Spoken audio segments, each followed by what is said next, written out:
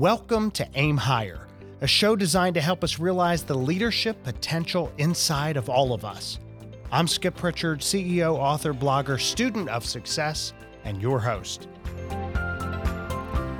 Welcome to Aim Higher. I'm Skip Pritchard, and we've been covering the topic of leaving your organization well.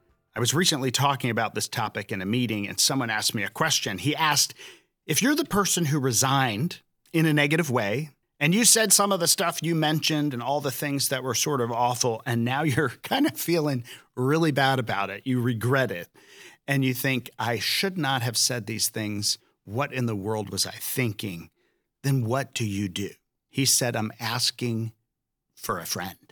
So for the friend, today on Aim Higher, I want to share what I said to him. And here's what I would say to your friend. It's important to take responsibility for your actions and apologize sincerely. And I'm going to give you some tips on how to approach your old boss and apologize. And I recommend doing it in person, or at least on video, so they can see facial expressions, not through text, not through email, if that's possible. Now, sometimes that's just not possible. They may not see you. And if that's the case, you really didn't leave well. But there are still ways to bridge that gap through continual communications in writing to make sure the person knows you are sincere. So the first tip I have is to take ownership. So don't blame anybody. Acknowledge that what you said was inappropriate or unprofessional, and take full ownership of your actions and your words. Avoid making excuses. Avoid shifting blame. I'll tell you, when I have an employee who takes full responsibility and accountability, wow. I recall in a different context, one mistake made by an employee, and he took total ownership. We walked into the meeting and he said, this is what happened. This is why. I am directly responsible and I am personally going to fix this. It was amazing. I had never seen somebody do it with such authenticity and such power. I said, this is true leadership. And so taking a mistake, that person was able to take that mistake and parlay it into a success. The entire organization rallied around that. People want to come to your aid when you're honest about things. So take ownership. And the second is be genuine. So approach your old boss with sincerity and genuine remorse. If you don't mean it, don't say it. Express, I regret what I said, or I regret what I did, and apologize for any harm or offense or embarrassment or inconvenience that you caused. And then be specific. Be very specific about the things you said and regret. When somebody just says, oh, I'm sorry for this, or shouldn't have said these things, it does not seem as valid. The person wants to know you really understand what you did. So when you go into detail and say specifically, I said this and that was wrong, it shows you've reflected on your words and you're taking accountability. I said this before when I was giving advice to managers, and the flip advice comes here, which is be professional. So maintain that professionalism. Don't get defensive. Don't get emotional. Don't keep switching to, well, but this was true and this. Just really focus on the apology, focus on that, and the desire to bridge that gap together.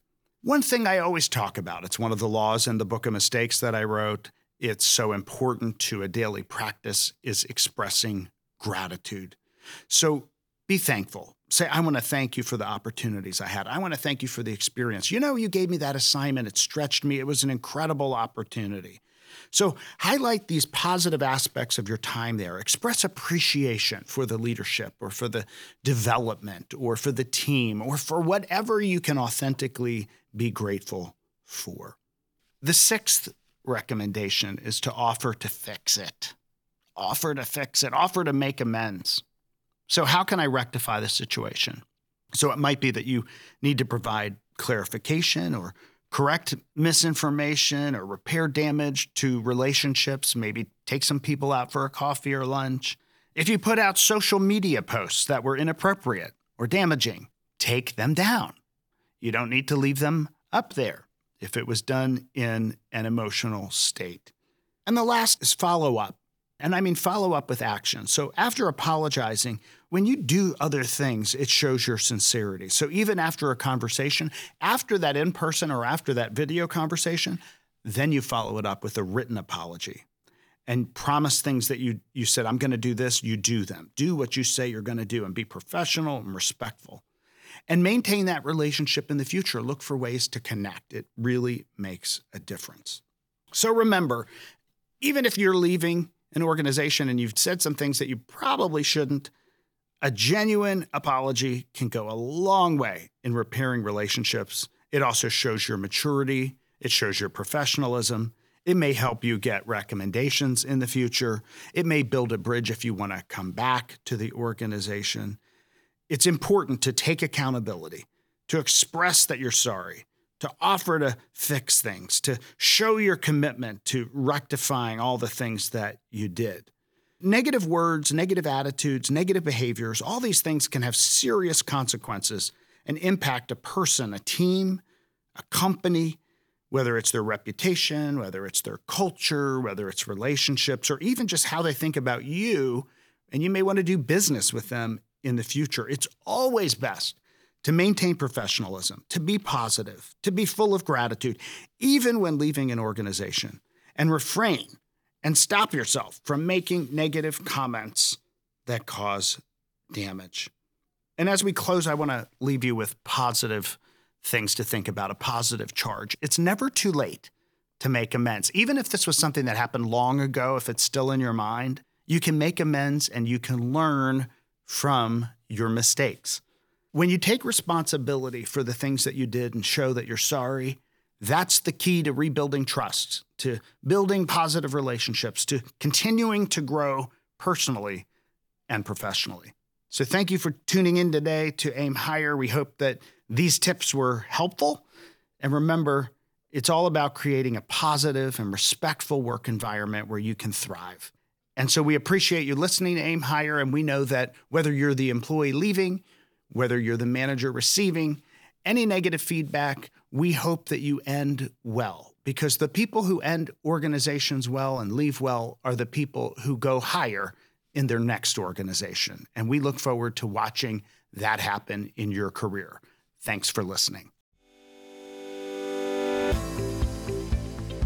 Thanks for listening to Aim Higher with Skip Pritchard. Check out skippritchard.com for more episodes, interviews, book reviews, and leadership insights. Until next time, remember, don't settle for the mediocre, always aim higher.